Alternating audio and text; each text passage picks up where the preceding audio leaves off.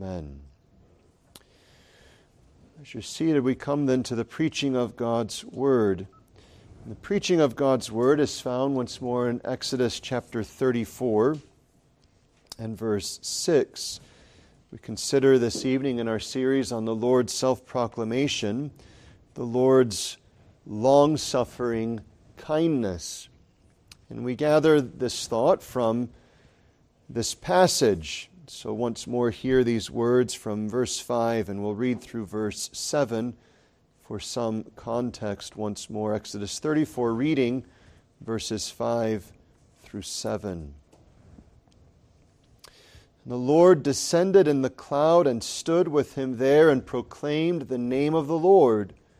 And the Lord passed by before him and proclaimed, the Lord God, merciful and gracious, long-suffering, and abundant in goodness and truth, keeping mercy for thousands, forgiving iniquity and transgression and sin, and that will by no means clear the guilty, visiting the iniquity of the fathers upon the children, and upon the children's children, unto the third and to the fourth generation.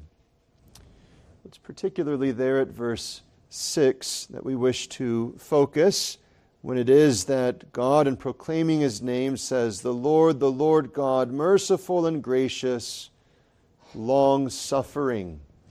It's this particular aspect of His goodness that we give our attention to now this evening, remembering that this proclamation of His name is, as He said earlier in Exodus 33, the proclamation of His goodness. And so He's making known Himself, not in all that He is, but highlighting for us that which is most beautiful for us, especially as we are but creatures, and far worse than that, those who have sinned, to have this confirming proclamation from none less than God Himself, that He is such as He here proclaims Himself to be, is an extraordinary blessing indeed. It is excellent that God made Himself known, and it is all the more excellent that in making Himself known, He has highlighted and magnified His goodness. Well, it's this word long-suffering that we focus on now, and this one word is formed of two Hebrew words in the text. And so we have in our own English a compound word, long-suffering, but in the Hebrew it's actually two distinct words. And the first of these is the word long, sometimes translated slow in certain context. When it is slow, the word is always combined with the word of anger or wrath. And so when you find this word slow, you'll find it in such places as, for instance, Nehemiah 9:17, slow to anger. And this is preeminently of God, but it is also spoken of as a grace that God's people receive and exercise, so that a wise man is slow to anger. And you'll remember, of course, that here we see God is said to be long-suffering, but in 1 Corinthians 13, when speaking of charity or love, we remember it says that charity suffereth long and is kind. And so, though, of course, preeminently this is with reference to God, we see that by His grace He plants His likeness in His people, that we likewise, with all of these others, His mercy and grace, His long-suffering and so on, would be more and more realized in us.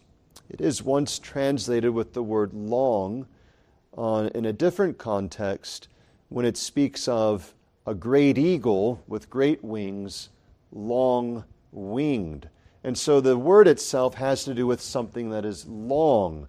And when the idea of slow, it means the experience of it is long. So some of you have been on long trips before, and when you're doing that, you can feel as if it's a slow trip because of how long it is. And this is the notion of this word. It has both of those ideas combined. The other word is here translated long-suffering, that makes up that, is the word for anger. But literally, it refers to nostrils. It may be a bit surprising, how does this work? Overwhelmingly in our Bible, as well as in other languages, it is translated with the word anger or wrath. And that's because, as many of you will know, Hebrew is often very concrete. And when you think of a person who is angry, you think of their nostrils flaring and the rate of their respiration increases. And so it's a very concrete way to speak of that which takes place when one is angry.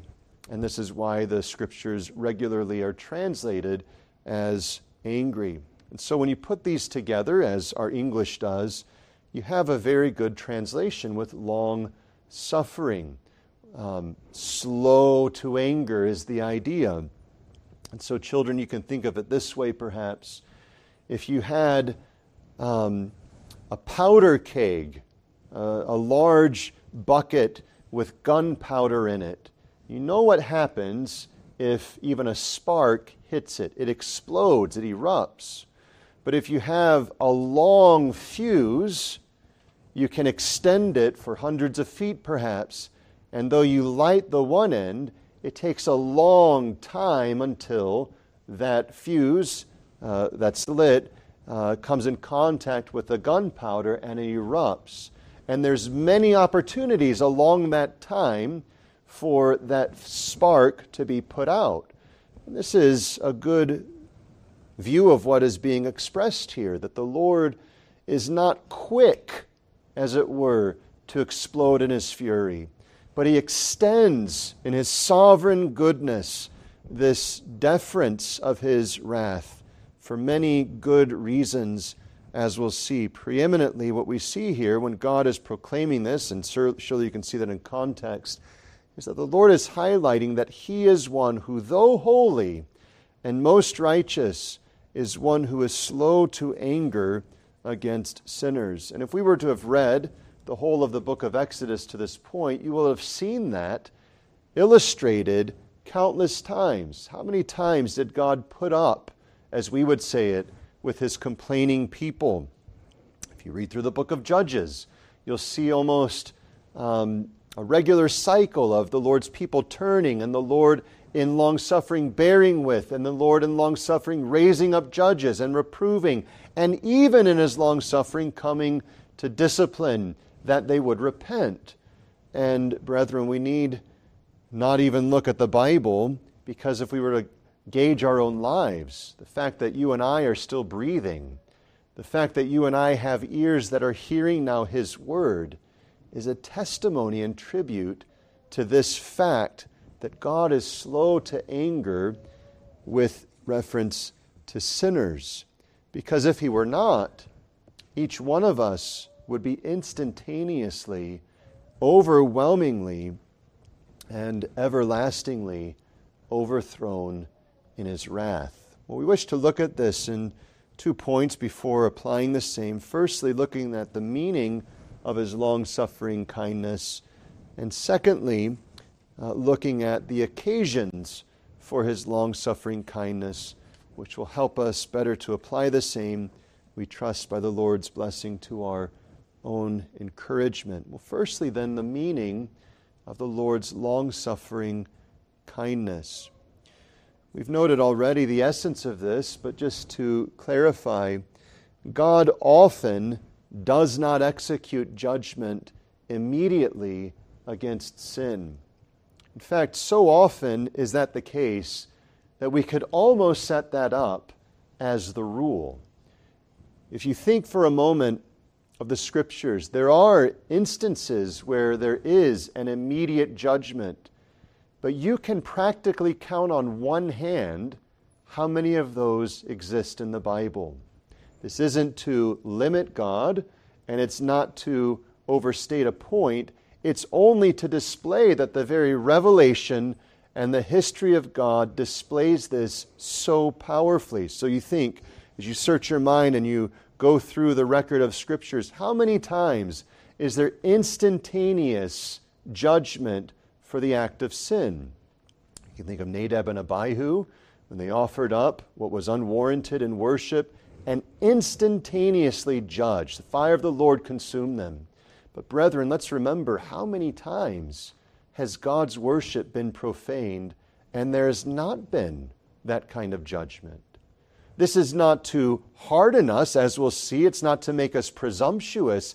It is to make us astounded that there is not the consuming of sinners in the moment of the profaning of his worship. You think of Uzzah as the Ark of the Covenant is being brought up by David without the due attention to what God had prescribed in his word. Instead of being carried on the poles, it was placed on an ox cart.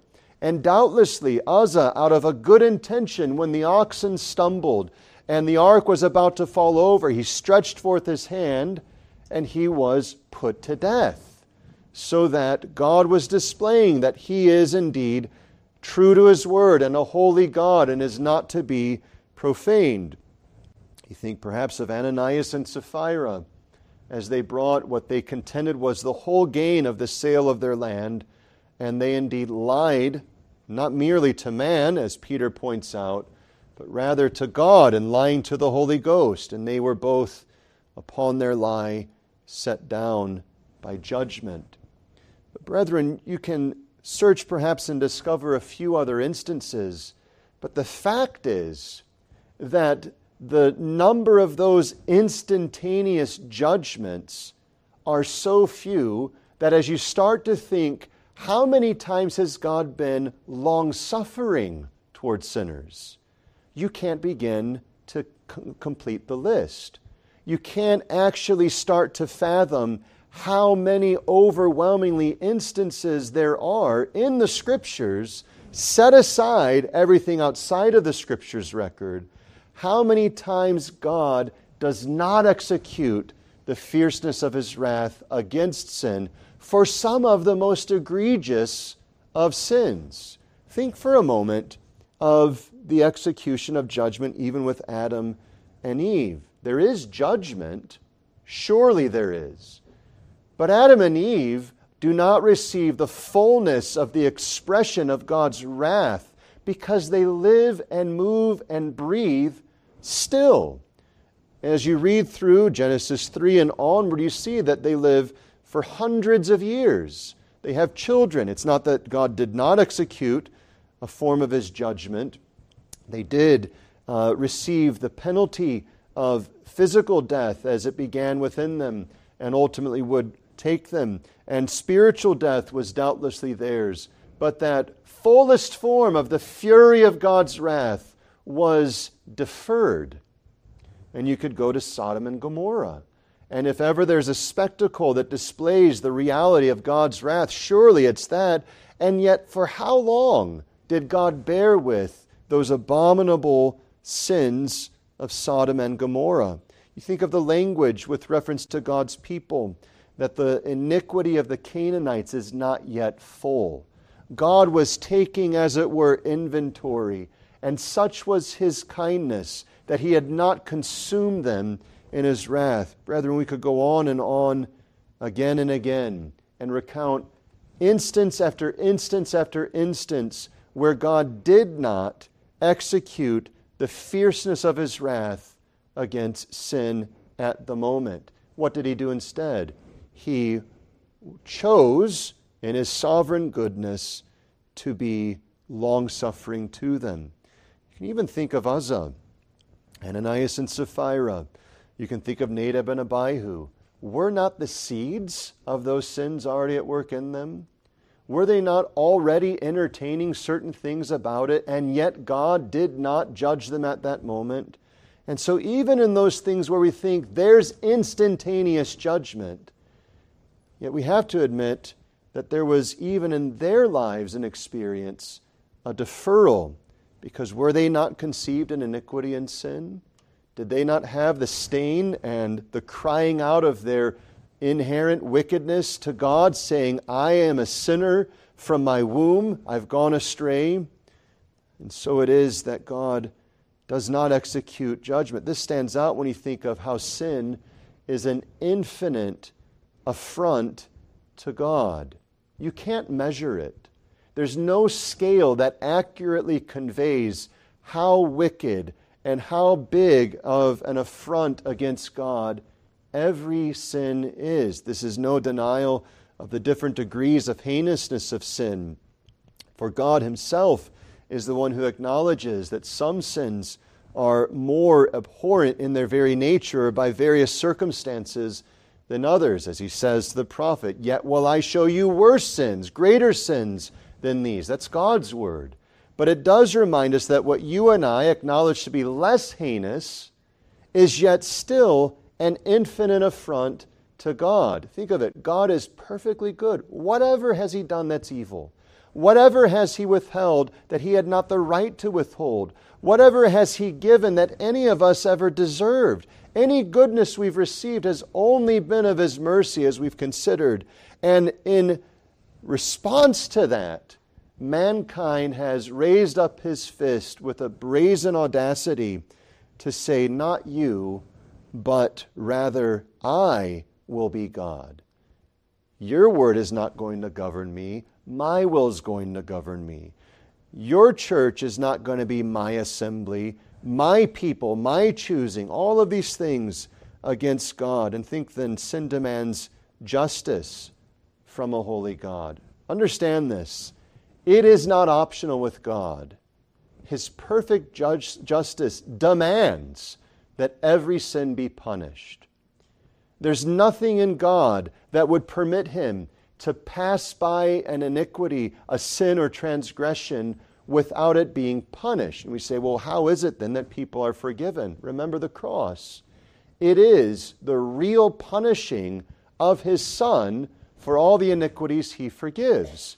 And so that God is perfectly just, demands that sins be punished. His perfect righteousness demands this. And every time that you and I sin, it is as it were shouting out to God, I deserve your wrath. Every sin. His long-suffering doubtlessly displays his kindness. Think of how this is a glorious perfection as we think on its meaning. This is shown by how extremely vile and horrid all sin is. How can we rightly consider and conceive of the nature of sin? Is it not the case that you and I have sins in our lives that we don't bat an eye at? There are sins in our lives where we say, well, that needs some help and work. And what's happened is we have become ourselves, even as believers, callous toward our sins. Think for a moment how infinitely beautiful and holy and good God is. And yet sin is the saying to God, not you, I'm better. You think for a moment how every sin is against him without cause. No one will ever, not now, not in the past, not on the last day, be able to say, well, I did this because you, and fill in the blank. None of that will stand. If you want a little glimpse of how infinitely vile sin is, think of the punishment that is the fitting reward for sin, everlasting death. Now, our culture has no place for these considerations, but the Bible, our guide, clearly affirms that their torment, their agony, their worm dies not. The flames are everlasting. And the horror for the unbeliever on the last day is that though they are resurrected, it's not in glory. It will be unto the most abhorrent realization that now body and soul, ever joined together for all everlasting time, shall be the object of unrelenting just punishment for their sins. That's it. Hell is the just punishment for sin. We could go further and you could say, well, it must not be that big of a deal because, after all, my sins are forgiven. And yet that's to overlook how was it accomplished that our sins were forgiven. But by the eternal Son of God taking to himself a true body and a reasonable soul, and as the God-man enduring the fullness of the wrath of God. We see only a glimpse of it upon the cross, as it is expressed in his outward pain and agony. And we hear something of its depths, unfathomable depths, when he cries out, my God, why hast thou forsaken me?" And there is a picture of how abhorrent sin is, that the only remedy that God lighted upon was the sending of his Son, the object of his everlasting, his eternal love. "This is my Son in whom I am well pleased." And he sends his Son in order to bear his wrath, because sin is so wicked that none could do it other than the eternal Son of God incarnate, and thus quench his justice and satisfy divine wrath in doing so. But we can see how this is a glorious perfection if we go further by seeing it's not just in light of how extremely vile and horrid all sin is. It is in light of how extremely vile and horrid all sinners are. There is a way in which we may say that we are to hate the sin and love the sinner, but we have to be very clear in what we mean and what we don't mean. The unfortunate part of our day is that that phrase has been wrongly emphasized.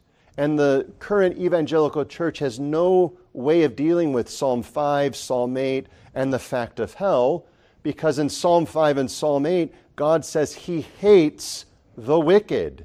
Not wickedness, but the wicked, sinners. Hell is not a place, understand this, where sin is punished.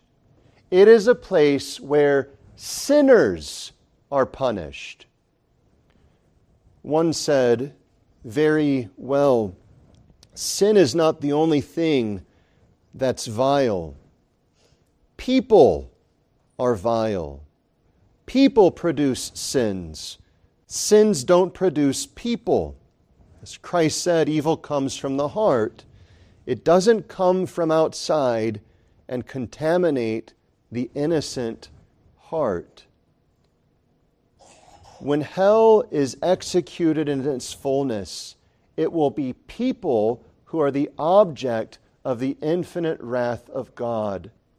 It's not just sin abstracted, because understand this, there's no such thing. There's no such thing as abstracted sin. Sin is the acting of our wills and oftentimes the carriage of our bodies and desires against what God has commanded and against his infinite glory. And so those sins are the actions and desires of wicked people. The Bible is so clear in this. It's astounding that ever this would be challenged by people today. But think for a moment just in the way that sin is described. Romans chapter 1, from verse 22, you'll notice this very clear emphasis. It's the people who are wicked, because the people are sinning. Romans chapter 1, from 22 and on. Professing themselves to be wise, they became fools, and changed the glory of the uncorruptible God into an image made like to corruptible man, and to birds and four-footed beasts and creeping things. Wherefore God also gave them up to uncleanness through the lusts of their own hearts, to dishonor their own bodies between themselves, who changed the truth of God into a lie, and worshipped and served the creature more than the Creator, who is blessed forever. Amen. And so on. Notice this. It's the people who are doing these things. It's their hearts which long for these things. You can see it as well in Romans chapter 3 and at verse 10, quoting from the Scriptures. Paul strings these things together. There's none righteous, no, not one. There's none that understandeth. There's none that seeketh after God. They are all gone out of the way. They are together become unprofitable. There is none that doeth good, no, not one. Their throat is an open sepulchre. With their tongues they have used deceit. The poison of asps is under their lips, whose mouth is full of cursing and bitterness. Their feet are swift to shed blood, and so on. Again and again, the Scriptures are clear. Sin is by man committed. It's not something foreign to man. It is something, since the fall, that is native to him. He is the sinner. When we understand this, and we say, why are we spending time on this? Because we take for granted how overwhelmingly full the long-suffering of God is. If we would see sin for what it is and see ourselves who have sinned for what we are, we should be astonished at the long-suffering of God toward us. So what we see here is it is a glorious display of God's kindness that He should bear with such wicked ones as we are. And more than that, as we'll see, that He should even be willing to pardon their sins and receive them into fellowship with Him. So secondly, notice the occasions for long-suffering. There are many that we could identify, but we'll limit ourselves to three main categories. How is it that we see God display His long-suffering kindness? Well, we can say it in general. Firstly, the fact that sinners live is a display of His long-suffering kindness. Now, this is not all to the same secondary end. All is to the same primary end, God's glory. But He is long-suffering to some for a subordinate reason.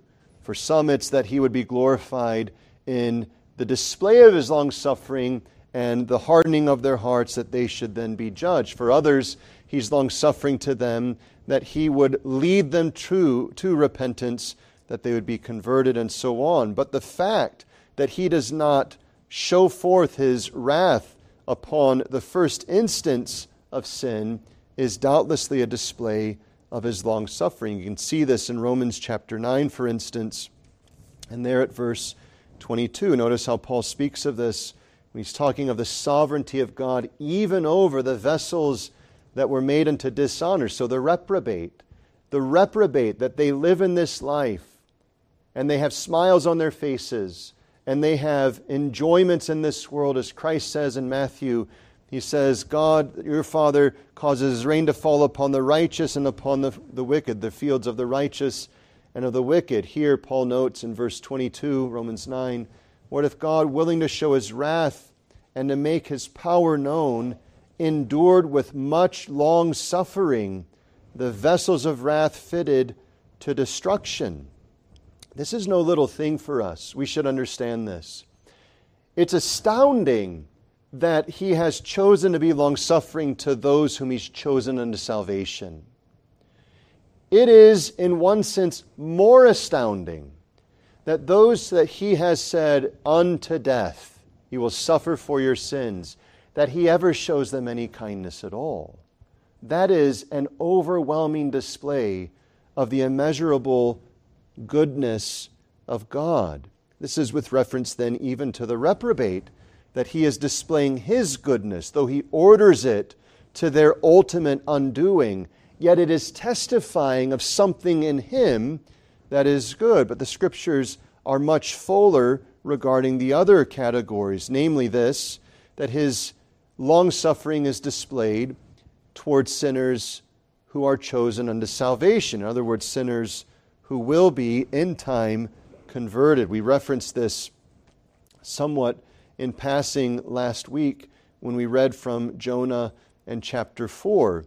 And if you look at that chapter, you remember Jonah the prophet and all that he was wrestling with as he saw his commission, and he despised his commission because he was called to go to Babylon and to go there to Nineveh, unto the capital of this wicked empire which had done unseemly things, even unspeakable things against God's people. And he knew from the outset that God coming to him saying, you go and speak to them, that God was up to a gracious purpose. And notice what's said in Jonah chapter 4 when he says in verse 2, he prayed unto the Lord and said, I pray thee, O Lord, was not this my saying when I was yet in my country? Therefore I fled before unto Tarshish, for I knew that thou art a gracious God and merciful, slow to anger, and of great kindness, and repentest thee of the evil.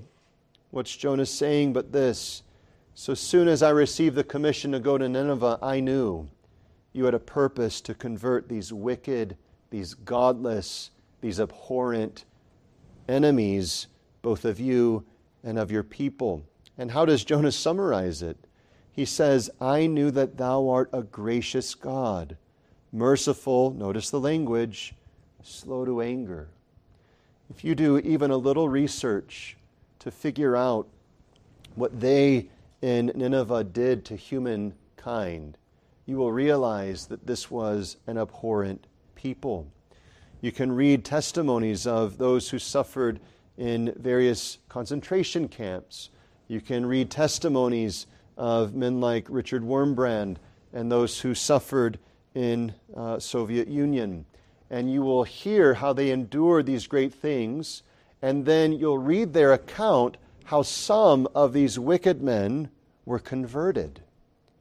And whereas this was a difficulty for some who were being, as it were, challenged by that, it's a concrete display of God's long-suffering kindness even toward his elect in the fullness of their iniquity. Notice what Paul says of himself in 1 Timothy and chapter 1, there at verse 16. What was Paul before he was converted? Paul is not one to mince words. He acknowledges that he was, of course, an enemy of Christ and of the church. And we have his testimony of himself in 1 Timothy 1. Notice verse 13, that he was before a blasphemer and a persecutor and injurious, but I obtained mercy. And notice what's mentioned in verse 16.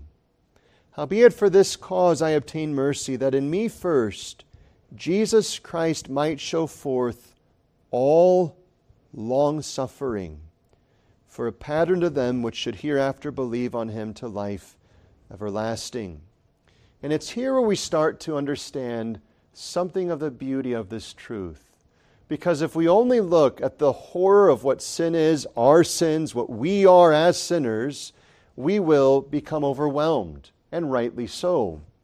But Paul is setting himself forth in accordance to God's providence as a chosen example, a pattern, as he says, we could translate it even a prototype of for those who would hereafter believe on Christ to life everlasting. What's the point? Look how long-sufferingly kind God was to Saul and ultimately converted him. This is an argument for the most vile of sinners to say, yet with God there is hope.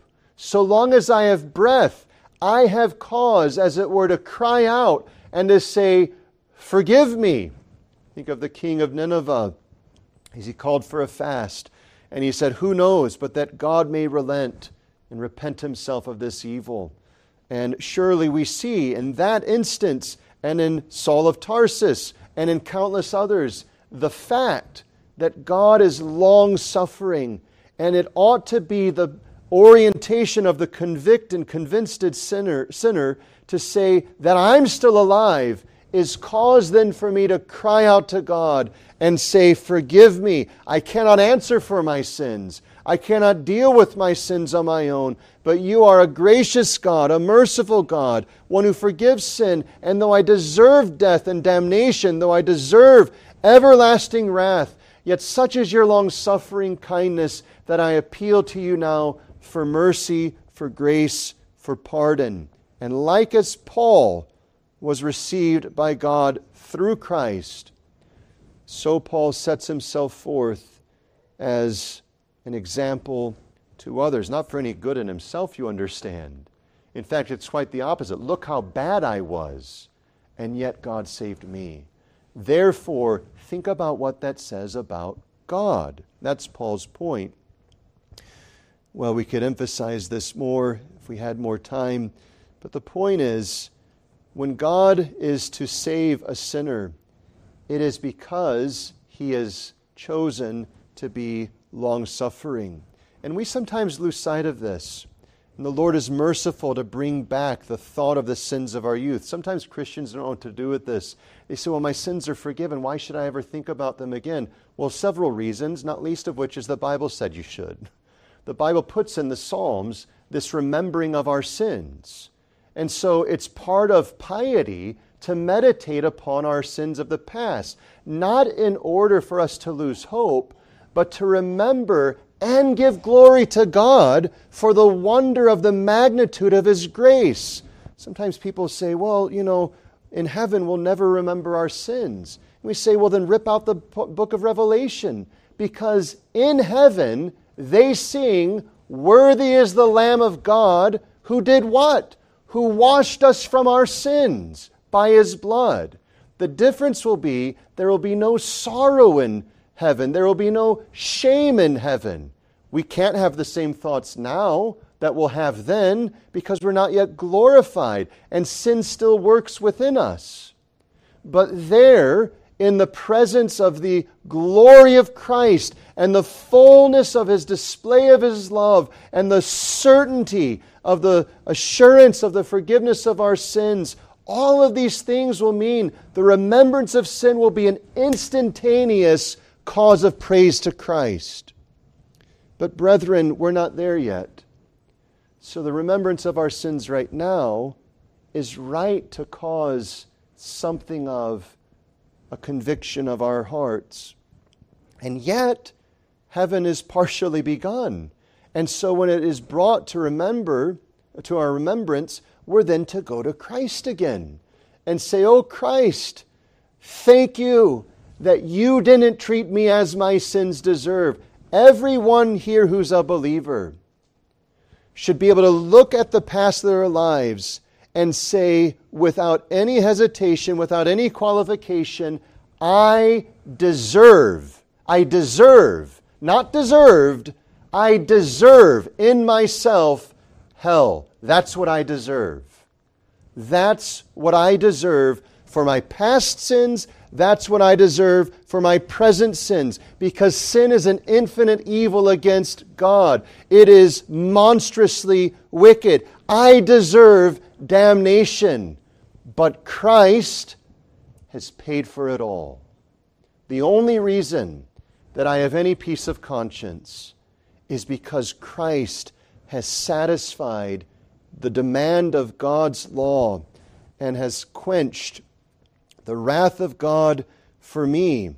And the only reason, while yet unconverted, the wrath of God did not fall out upon me and drive me down to the very depths and the belly of hell is because God was long-sufferingly kind to me, bearing with me. You can see it in the parable. These tares grow up. Shall we rip them out? He says, no, let them grow lest we do what? Lest we uproot the weed as well. God was long-suffering because He wouldn't have those chosen unto salvation upended. We can say as well that another occasion for the display of His long-suffering kindness is the sins of His redeemed people. I've touched on that a little bit. Perhaps we can shorten our time and make the same point by simply turning to 2 Samuel and chapter 11. David is a believer. He's a converted man. He's a redeemed man. The blood of Christ yet to be shed would have been credited to him at this time. And yet, as we, so David, still wrestled with sin, and on various occasions it's recorded that he indeed fell into sin.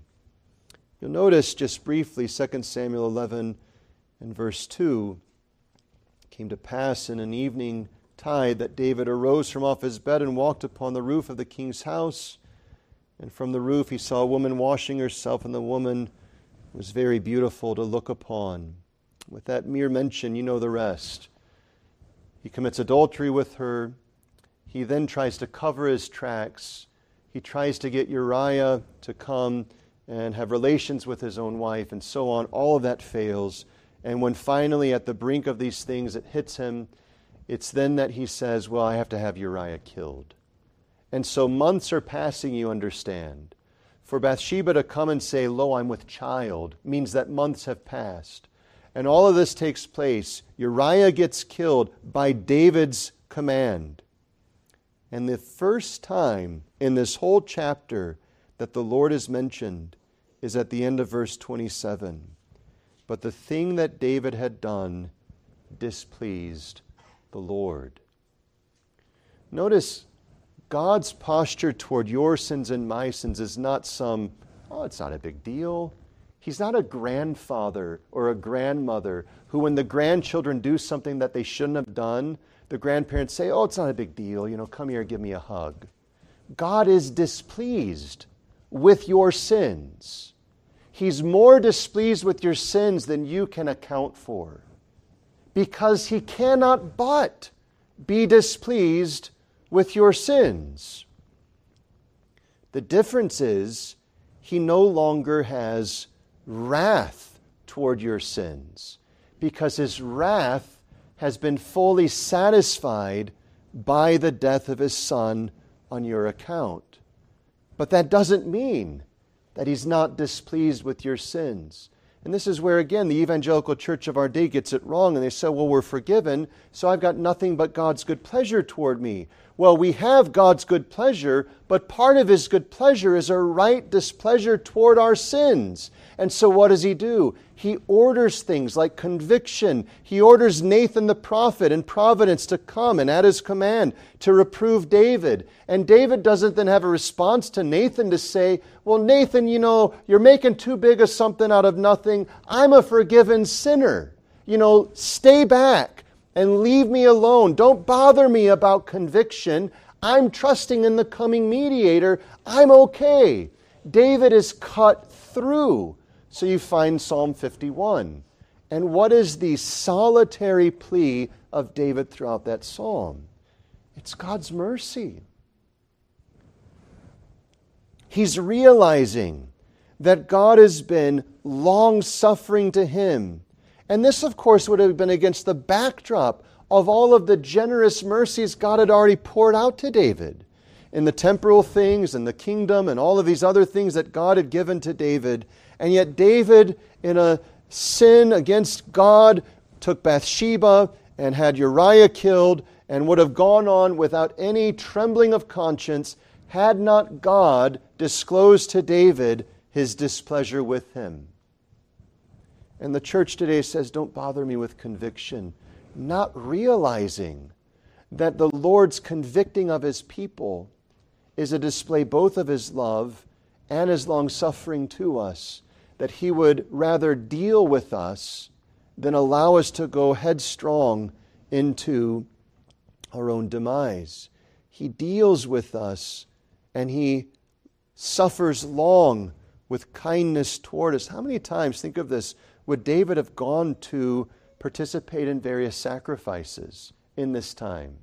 How many times would he have seen in the tabernacle, the temple's not yet built, would he have seen the priests offering up sacrifices? What is that? But God toward David, who was at this moment an adulterer and a murderer, God toward David saying, here's what you need.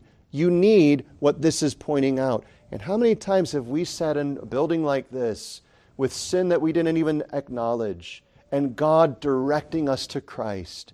It is a testimony of how immeasurably, long-sufferingly kind God is toward His people. Brethren, the word long-suffering is easy for us. The concept should be overwhelming.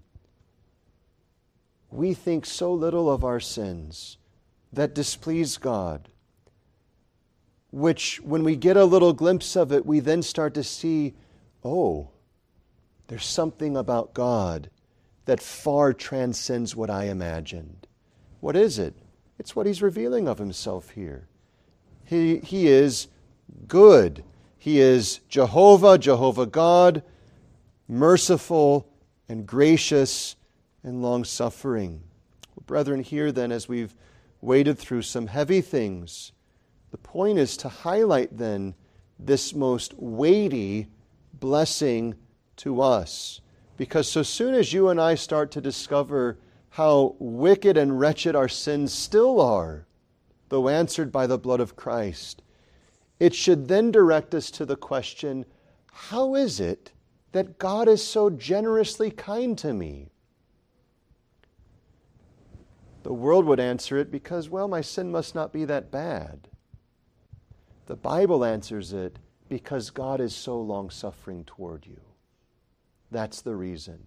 It's not because you're better than others. It's not because you've got your act together. It's not because you're Reformed and others are Arminian. It's not because you're Protestant and others are Roman Catholic. It's because God is manifesting and magnifying how great is His long-suffering toward you. Because though it is right to be Protestant and Reformed and so on, the only reason that that's the case for you is because God in His goodness and mercy and long-suffering has borne with your many pushbacks. How many times in your journey would you have set aside the Word of God and its guidance and not have advanced in your knowledge of the truth? And why was it that God did not end your life at that moment?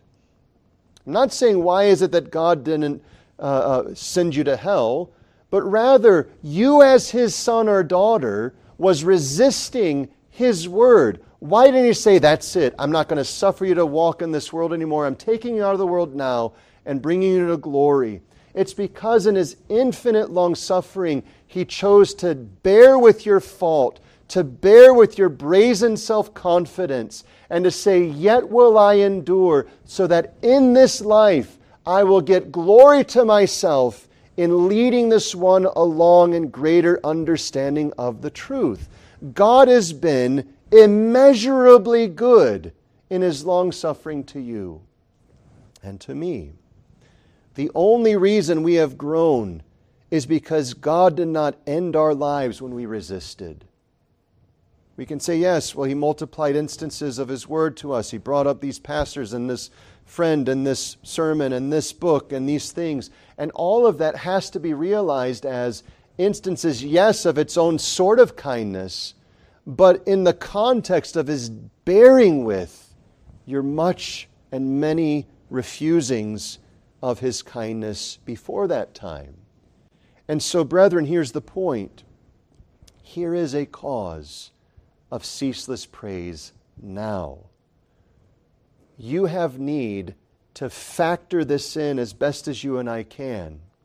If you live 40 years, 50 years, 80 years, wherever you are in your life, mark it from the point of your conversion and realize that every year and decade, every day and second is an instance toward you of His long-suffering. How many times has it been, if you've walked with the Lord for more than 10 years, you say along that course, it's astonishing how God has borne with me in my ignorance and my refusals. And then we start to think, well, if God gives me 20 more years, what does that mean but that I'll be growing? Which means right now, God is bearing with ignorance and sin in us. So if you live another 20 years, you know what you'll discover? That at this point in history of your life right now, God was exercising His merciful long-suffering to you. And what should that bring from you? But praise to God. God, the only reason that I receive any help, any encouragement, any guidance is because you're good. And you have been long-suffering to me.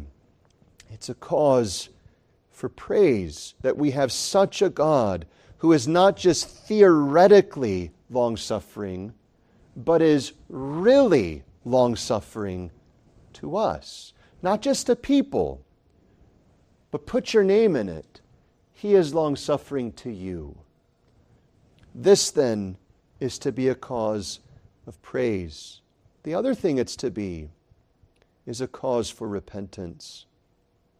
This is what Paul pointed out in Romans chapter 2, verses 4 and 5, knowing not that the long-suffering, the forbearance and long-suffering of God is meant to lead you to repentance. so soon as we discover how good God is, it's to be, as it were, a spiritual magnet that draws us out of our sin to Him. This we get a sense of in this life by men and women who are genuinely kind to us.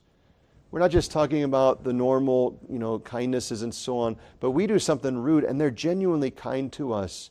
And there's something in us that says, that person's kind.